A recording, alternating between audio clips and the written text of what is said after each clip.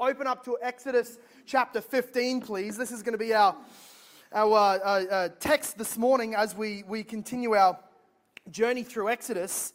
It is the the Song of Moses, which it has famously been known as. This is, just last week we studied the people have gone through the Red Sea and the waters have come down and engulfed the Egyptians who chased them on chariots to kill them. God engulfed the Egyptians, and what we have right now, in our mind's eye, we can picture it, millions of Jews, and of course, non-Israelite Jews, those who have called God their God, but were born Egyptians, born of other nationalities. It says in Exodus 12 that a mixed race group of people came out of Egypt to follow God. And so they're standing on what was once torrential and now a glassy sea that is flat because God has commanded it to swallow the enemies.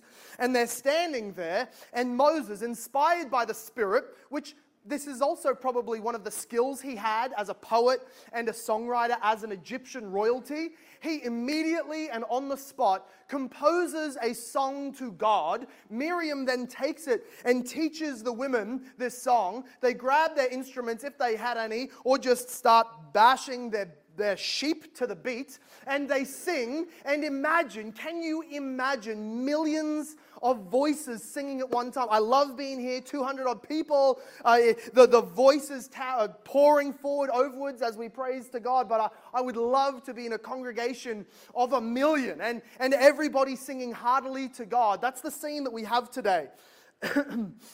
And the people memorized it, and it would have become somewhat of a theme or a national anthem as they marched throughout the wilderness.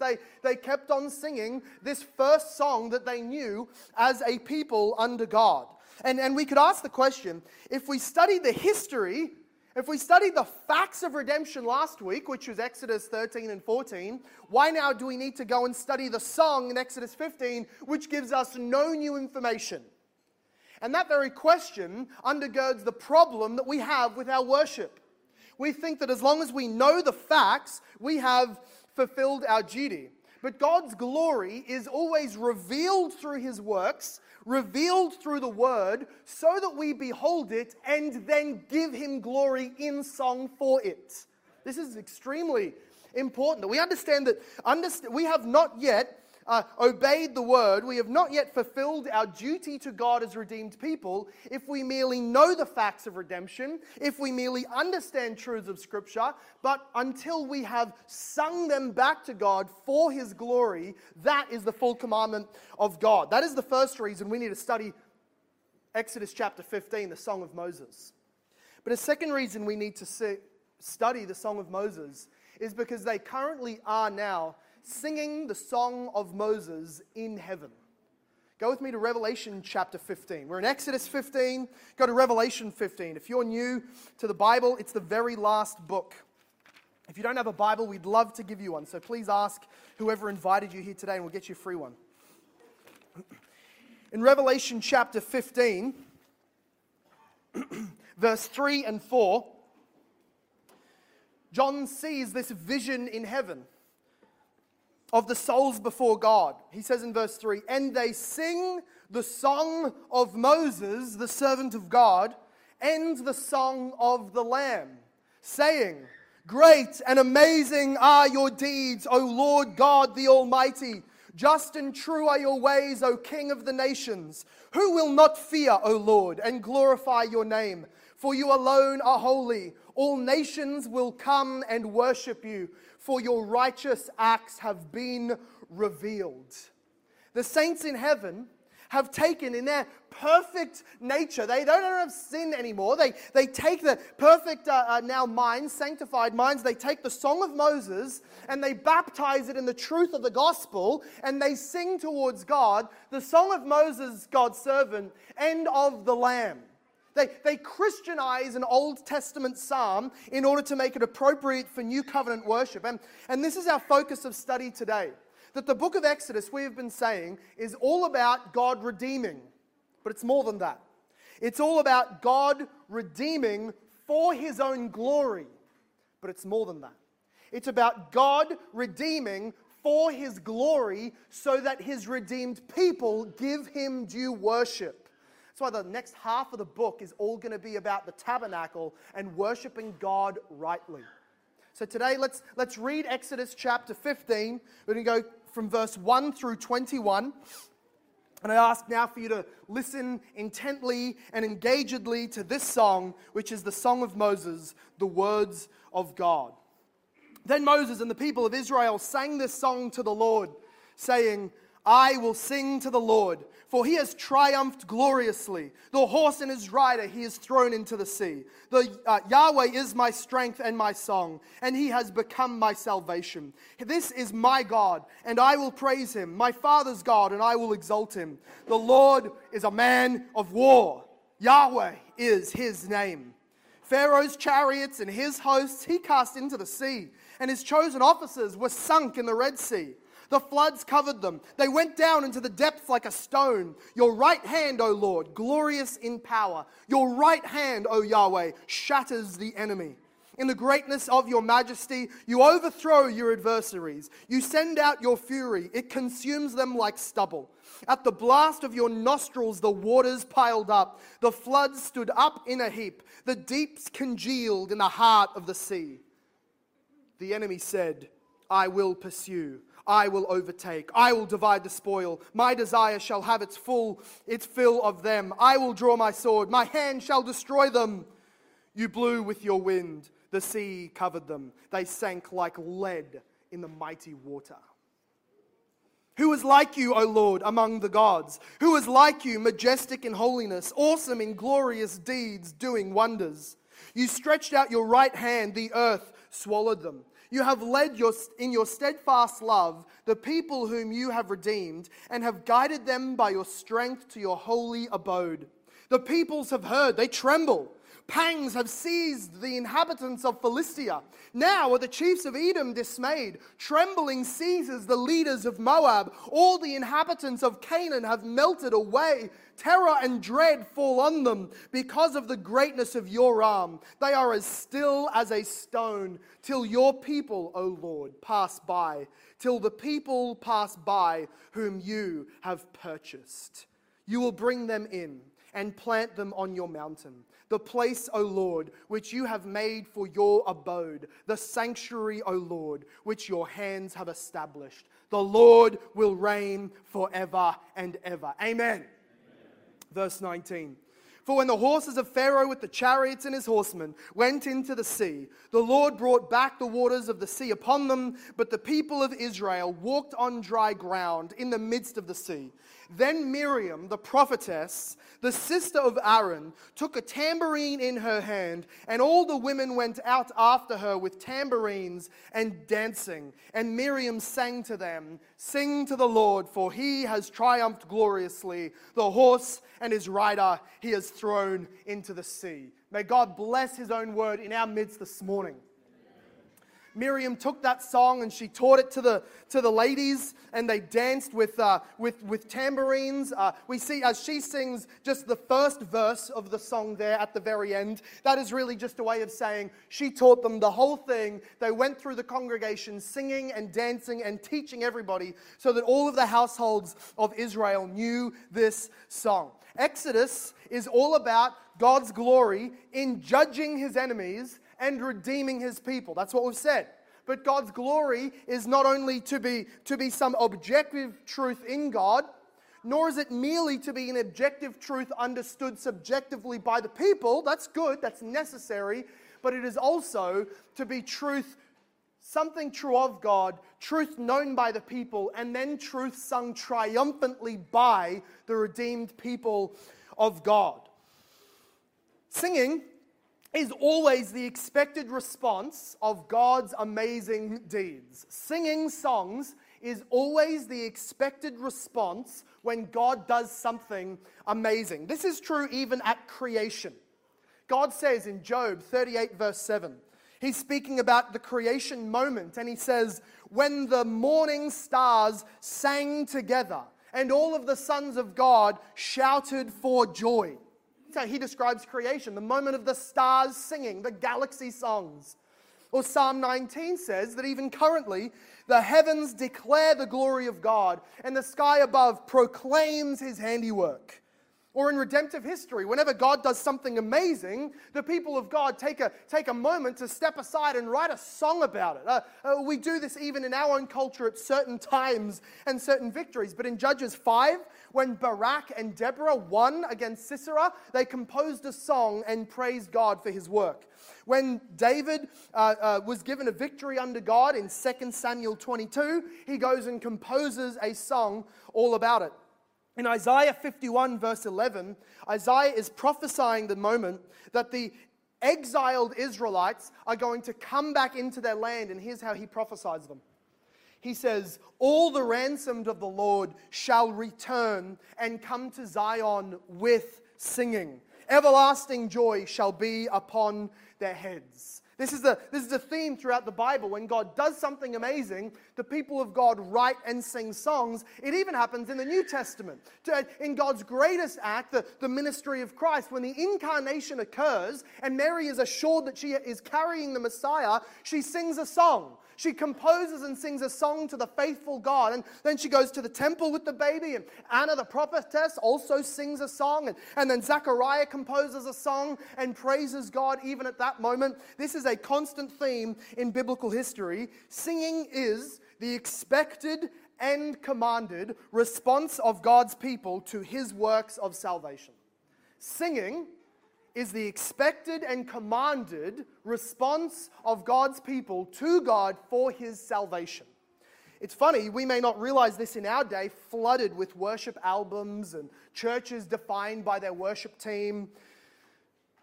But in the 1600s and 1700s, after the Reformation, it actually became quite a debate that became quite heated as to whether or not the Bible even allowed singing in the congregational worship of God at all.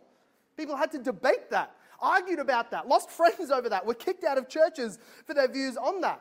And then you look at us and we say, well, we're in an age where we know that's true, but we look at individuals. Some of us sitting here right now here today, it would make sense to me if you weren't sure that you were allowed to sing, because you're acting like you don't know. You don't sing heartily, you don't open your voice up, you don't give God the glory that he deserves because of the glory of the gospel. But this has been a normative part of worship to God. All throughout God's redemptive history, he has commanded and expected singing. In the tabernacle and temple worship, they used to have some certain psalms that they would sing as they approach the temple, as they're walking there, getting their hearts ready, singing together. Then they would start their worship service as a prophet or one of the priests would stand up and teach them. They would sing a song at the gate of the temple to ready their hearts for approach. This would be something like Psalm 24. Who can approach the temple of God? Who can ascend the hill of the Lord? He who has clean hands and a pure heart. This was standing at the gate, ready to go through, readying the heart in song. Then there would be a sermon from the Levite, and then they would go through, and then in their approach they would sing again, going through the gates. And then they would also sing as they give sacrifices, they would sing walking around the altar as a sign of saying, this is my sacrifice, this is my song. And then after the sacrifices, when they've been told they are cleansed by God, they would sing other psalms, they would sing other hymns to the Lord. Then also, not only is it a part of the temple worship, but it was also commanded in Psalm 100. We have a song that we sing here that is verbatim Psalm 100 in the English translation. Here's what it says, the first 4 verses. Make a joyful noise to the Lord, all the earth. There you go. Are you in the earth? Then you must give praise to God. Make a joyful noise to the Lord, all the earth. Serve the Lord with gladness. Come into his presence with singing. Know that the Lord, he is God. It is he who made us and we are his. We are his people, the sheep of his pasture. So enter his gates with thanksgiving and his courts with praise. Give thanks to him and bless his name. A command from Holy Scripture. Enter into God's covenantal meeting place in the church, in the new covenant, with songs and singing and praises. Also, Jesus sung hymns at the Last Supper. We see this in Matthew 26. They sung a hymn, then they went to pray. And then in Colossians and Ephesians, where we see that Paul commands us to sing psalms, hymns, and spiritual songs, making melody as we do so. We also see in Revelation chapter 5, verse 9, that the creatures around God's throne in heaven sang a new song. They composed a song appropriate to the moment, and they sang it together, and all of the creation that God has made joined in singing to the Lamb for his salvation. So let's reiterate. Singing is the expected and commanded response of God's people to God for his work in salvation. It's true of the Old Testament, it's true in the New Testament, and it's true of heaven right now. So let's look at chapter 15 and pull out a couple of applications here. We're going to see what worship songs should include as a basis of what we see in Exodus chapter 15. So look at verse 1 through 3. We see that whenever God is being praised, he is being praised as the Savior. If he is being worshipped by his redeemed people, he is being worshipped as Savior. So verse 1 through 3. I'll sing to the Lord, for he has triumphed gloriously. The horse and his rider he's thrown in the sea. The Lord is my strength and my song. He has become my salvation. This is my God, and I will praise him. God is a Savior. It says here in verse 3, he is a man of war. He is a battle warrior. So when David was saved with the Israelites, when David saved the Israelites from Goliath, they wrote songs about him because he was a victorious man of war.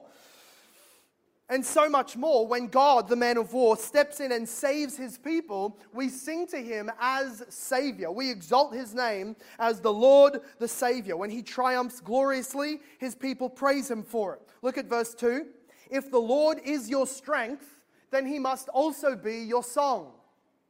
If the Lord is your salvation, halfway through verse 2, then he must also be the one that you praise in the next line.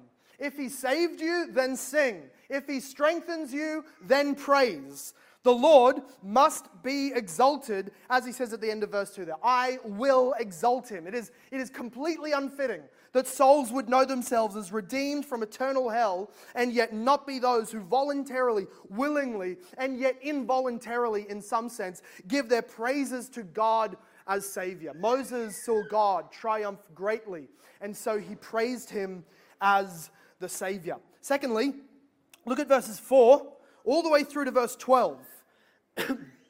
What we see is that Moses' song is structured and is focused on the attributes of God. That is, that his singing to God is based in truth, and it is based in response to God's nature, his attributes, and his works, the things he has done. This is a part of Reformed worship and historical Christian worship, is that our songs are not based and are not judged by how good they are. The metrics for that is not how warm and tingly they make you feel, how deep the bass is, right? How much you're just enraptured up into this sort of airy-fairy moment of repetition, and how much you feel like you're in heaven right now. Those things may or may not happen given any song. I've been in churches with zero music and felt like I was in heaven. I've been in churches with a whole bunch of music and felt like I was somewhere else.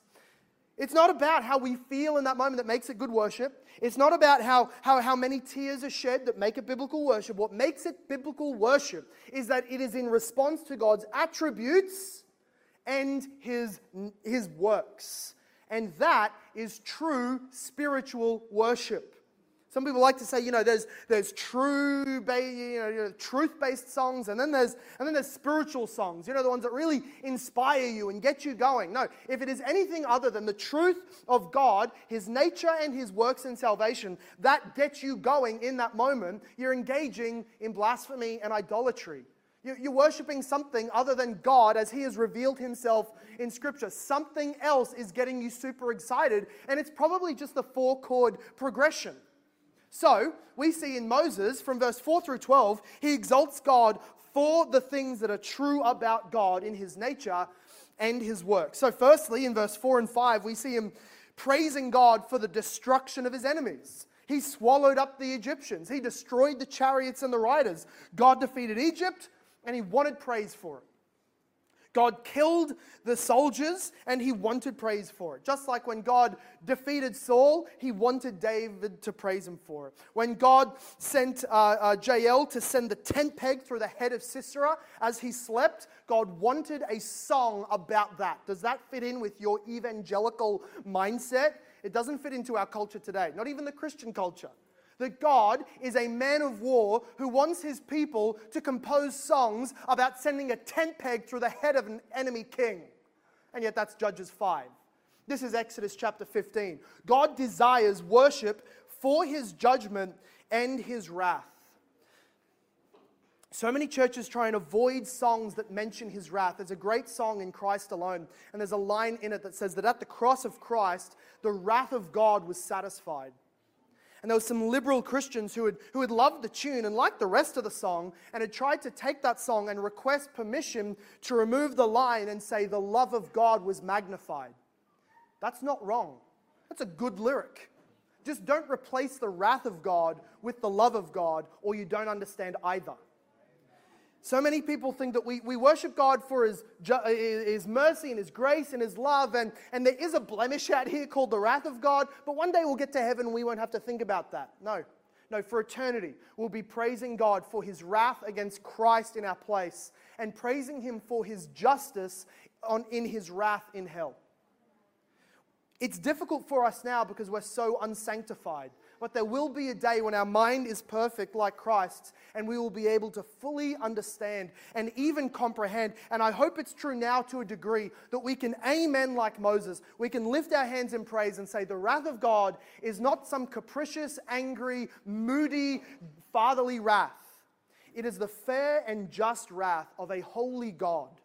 And whenever we praise God for his works, we're praising him in some deal for his judgment against God's enemies. We need to not be afraid of that, but we are always remembering and thinking of it through this filter, that wrath is what I deserved.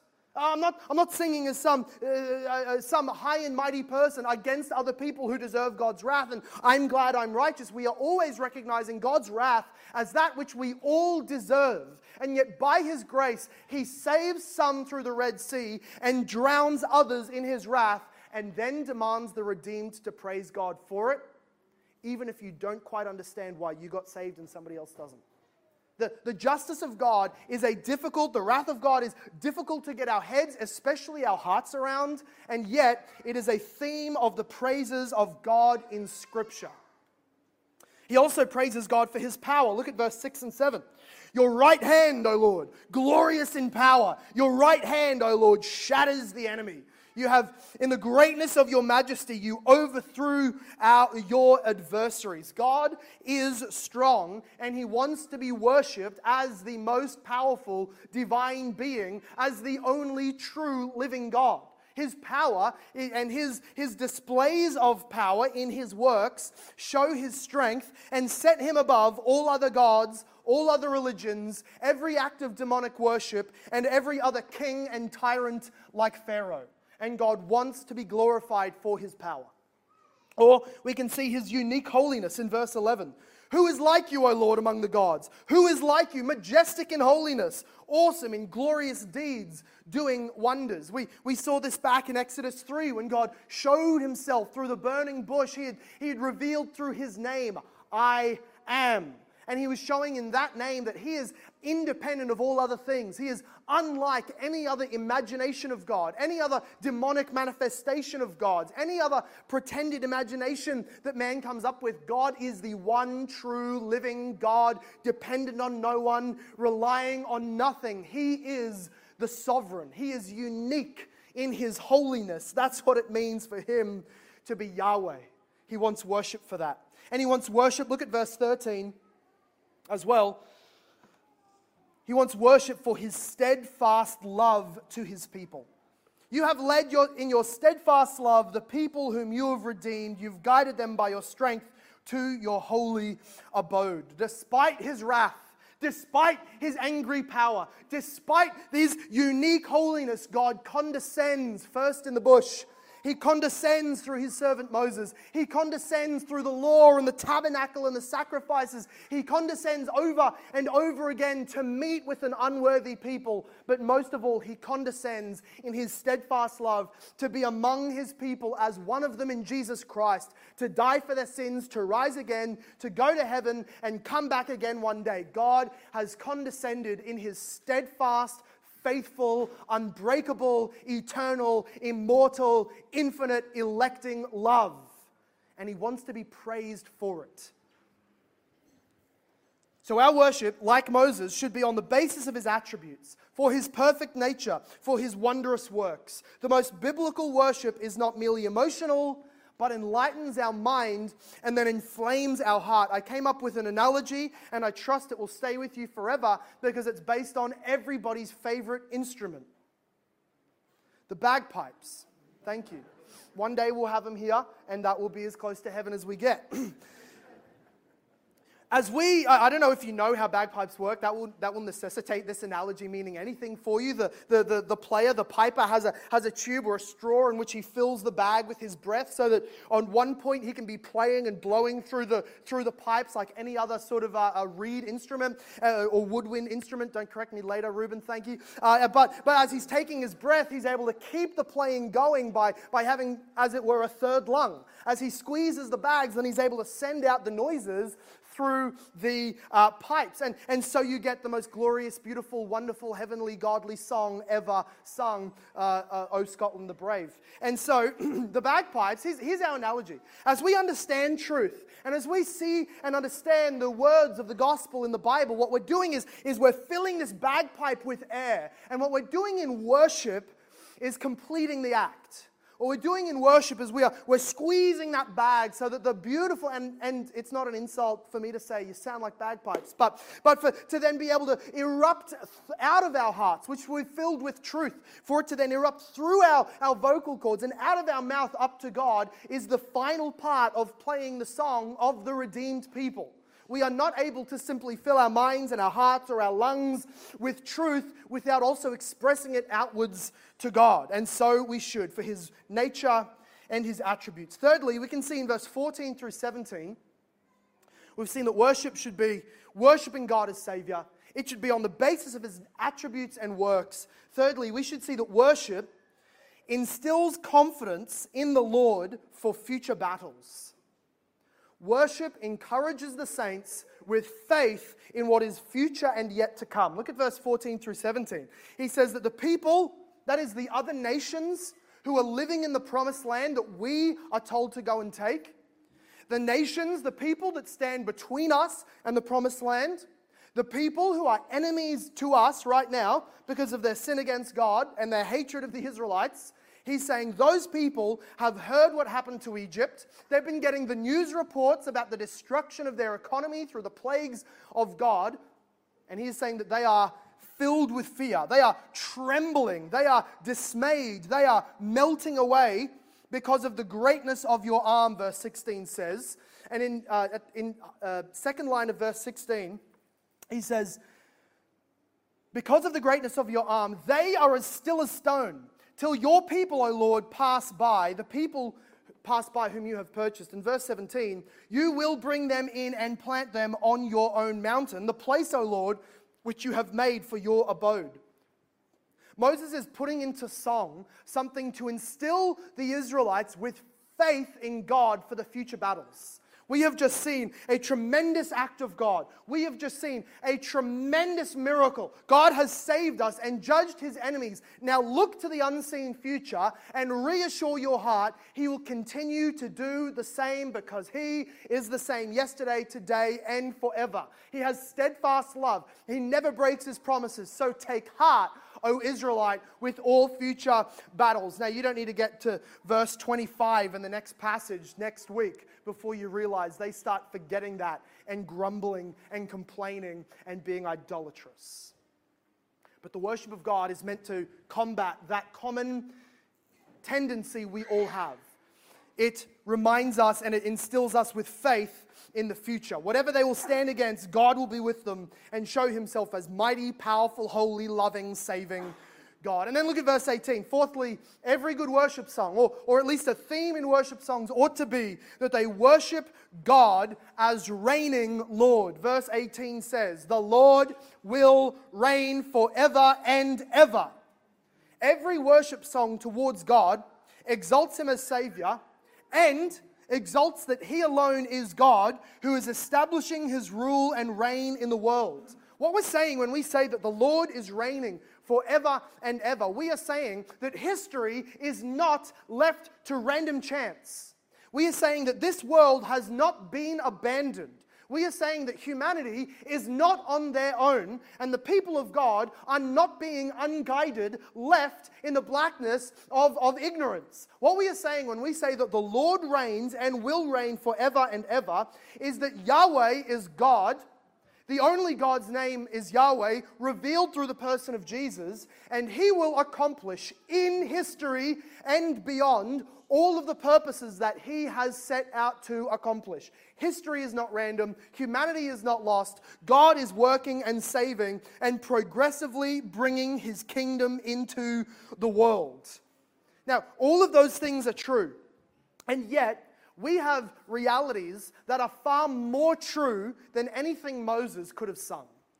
That's why in Revelation, when John was given that vision back in the first century, it was not enough that the saints in heaven sang again the song of Moses.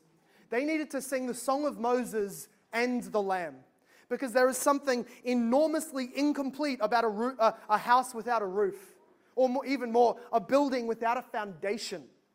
And we are more than just Israelites. We are Christians saved by Jesus. And He is the apex of the great point of all of Scripture. He is the foundation of the church and all of our salvation. And so while we can amen and read and sing this song of Moses over and again, we need to take our cues from the saints in heaven and add to the song of Moses the song of the Lamb. Or in other words, our worship should do all of the things we've said today, but in a more complete way, looking to Jesus Christ. So we said, firstly, that we need to honor God as Savior, but that means that now, after His resurrection and ascension, it means that it is, look at verse 1, we will sing to Jesus the Lord, for He has triumphed gloriously. We need to sing to Him, for He, as verse 2 says, Jesus is my strength and my song. It is He who has become our salvation. This is my God, and I will praise Him. Jesus is a man of war. Our songs today need to praise Jesus as the Savior, meaning that they are deeply focused on His life and His death and His resurrection, the great gospel truths that we should be singing in not just Easter services. I know you might be coming here for a while and just get so used to it, but there are so many worship leaders and pastors and worship pastors and all sorts of different combinations of the rest, and they'll try and there's worship songs and there's praises songs, and every now and then you get a cross song or a Jesus song, but let's really dwell on those spirit songs. Not here, never here. Here we worship as Scripture intends, that we see Jesus, His work on His life, death, and resurrection as the constant theme of our praises. Secondly, our praises, as we said, should be to God for His nature and works. Well, now in the new covenant, they should be towards Jesus Christ for the nature of God and the works of God in Him. So we praise that He is God and man. We sing that. We praise Him for killing His enemies, sin, death, and Satan. Look at verse 4 here, where it says, Pharaoh's chariots were cast into the sea. We can now say, our sin and death you cast into the sea. Satan and his hosts went into the depths like a stone. They sunk like lead in the mighty waters. This is our theme. We praise Him as because of His works and His deeds for destroying His enemies in wrath. We praise Him for His power. We might sing, your right hand, O Jesus, glorious in power. Your right hand, O Jesus Christ, shatters the enemy. We praise Him for His unique holiness. Who is like you, O Lord Jesus, among the gods? Who is like you, majestic in holiness, sinless in your life, perfect in your manhood, powerful in your divinity, awesome in glorious deeds, doing signs and wonders, and raising yourself back to life again? Our worship should be to God for His nature and works, and especially in Jesus Christ for His nature and His works in the gospel. Or thirdly, we said that worship should build confidence in future battles. Well, now we praise Jesus in such a way as to be reassured that Jesus will preserve us and lead us to heaven. We might sing this. You have led in your steadfast love, as we sort of take away from verse 16 and 17 here, and even 13. We might reword it like this, the song of Moses and the Lamb. You have led in your steadfast love the people whom you have redeemed. You have guided them by your strength to your holy abode. Because of the greatness of your arm, Lord Jesus, the people you have purchased can never be lost. You will build your church, and the gates of hell will never stand against it. He who has begun a good work in us will bring it on to completion. You, O Father, who did not keep back your own Son, will also give us all things necessary with him. Can sin or trial or demon or death separate us from the love of God in Christ Jesus? No, for in him we are more than conquerors in the God-man, Jesus Christ. The songs of God need to be those chants, those wartime melodies that we sing to instill us with confidence in the future battles. Maybe just tomorrow. Maybe it's just temptation tomorrow that you know will be rearing its head. Maybe it's something that's going to meet you when you go home, the unsaved family members, the difficult home life, some kind of situation that will provide temptation and dismay. Maybe it is sickness, maybe it is nearing death, whatever it may be. Jesus will be faithful through it all, and it is the Sabbath day praises that play a large part in instilling our hearts with faith. And of course, fourthly, we praise God as reigning God. Or in the New Covenant, we exalt Jesus as reigning King. Verse 18, the Lord will reign forever and ever. The Lord Jesus Christ will reign forever and ever. For he has been given the name that is above every name, so that at his name every knee will bow and every tongue will confess that Jesus Christ is Lord.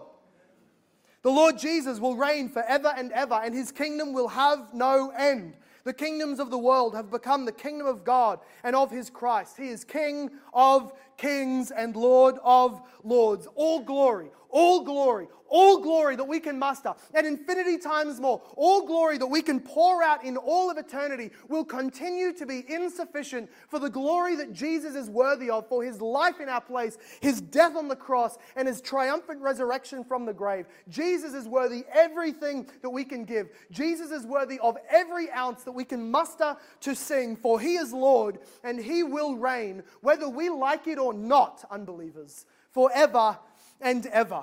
So Christian, as the redeemed people who have been saved by Jesus from our sin, it is our choice, it is our job rather, it is our commandment and the expectation that we will be a singing people to the Lord Jesus Christ. You were created to glorify God, so sing with power, sing with passion, sing with might and joy and an air of triumph, even if in life you feel like a loser. You are a follower of the Lord Jesus Christ, the man of war, the triumphant Savior. Sing with triumph and joy in his promises. Singing is the expected and commanded response of God's people to his works of salvation. But if you do not believe today, if you are not a Christian, if you are not a part of the saving work that Jesus Christ has accomplished, then it is not merely that you stand at odds with the church. It is not merely that you stand at odds with the pastor who says that you should praise Jesus. It is not merely that you stand at odds with maybe the religion of your family. It is that you stand at odds with the very purpose of creation in the universe. You stand against the grain of why everything was spoken into being. You are swimming upstream against the Niagara Falls. You are at odds with the very reason you were created, which is to exalt God for all that he is and to glorify him with clean hands and a pure heart. However, you have failed to do that, as we all have every day of our lives. Romans 1 tells us that we fail to reflect back to God his glory because we enjoy things like drink and sex and attention and worshiping created things and new ageism or new cars and great jobs and flashy clothes. We worship these material things that will pass away, and we fail to give glory to God, the only one due all of it. And for that, for failing to give him glory, for refusing in your heart, refusing to do what you know is true and right and good, which is to praise God for who he is and all that he does. For that, you deserve an eternity in hell. There is no finite God. There is no momentary God that you are sinning against. When you refuse to give glory to God through Jesus, you are triggering the anger. You are breaking the law of an infinite, eternal God. And the punishment of that kind of crime is always going to be infinite and eternal in nature. That is why hell is an eternal place of torment given to all those who refuse to bend the knee and refuse to give glory to God.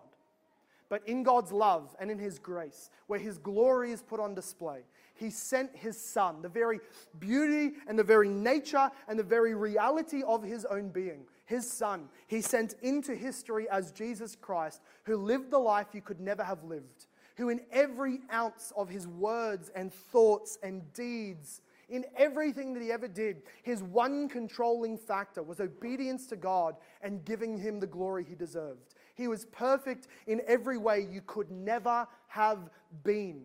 And with His perfection, for always doing what you had never done, which is giving glory to God, He gave Himself as a sacrifice to absorb in that moment on the cross the hell that you deserve for not giving glory to God, for living your own way, for breaking His law, and for treating Him with such disdain you don't even try and give it a second thought. For all of those sins, Jesus was crushed and bruised and was made to bleed and suffer so that your eternal hell could be swallowed in an infuriating hardship on the cross of pain and torment by Him, the God-man.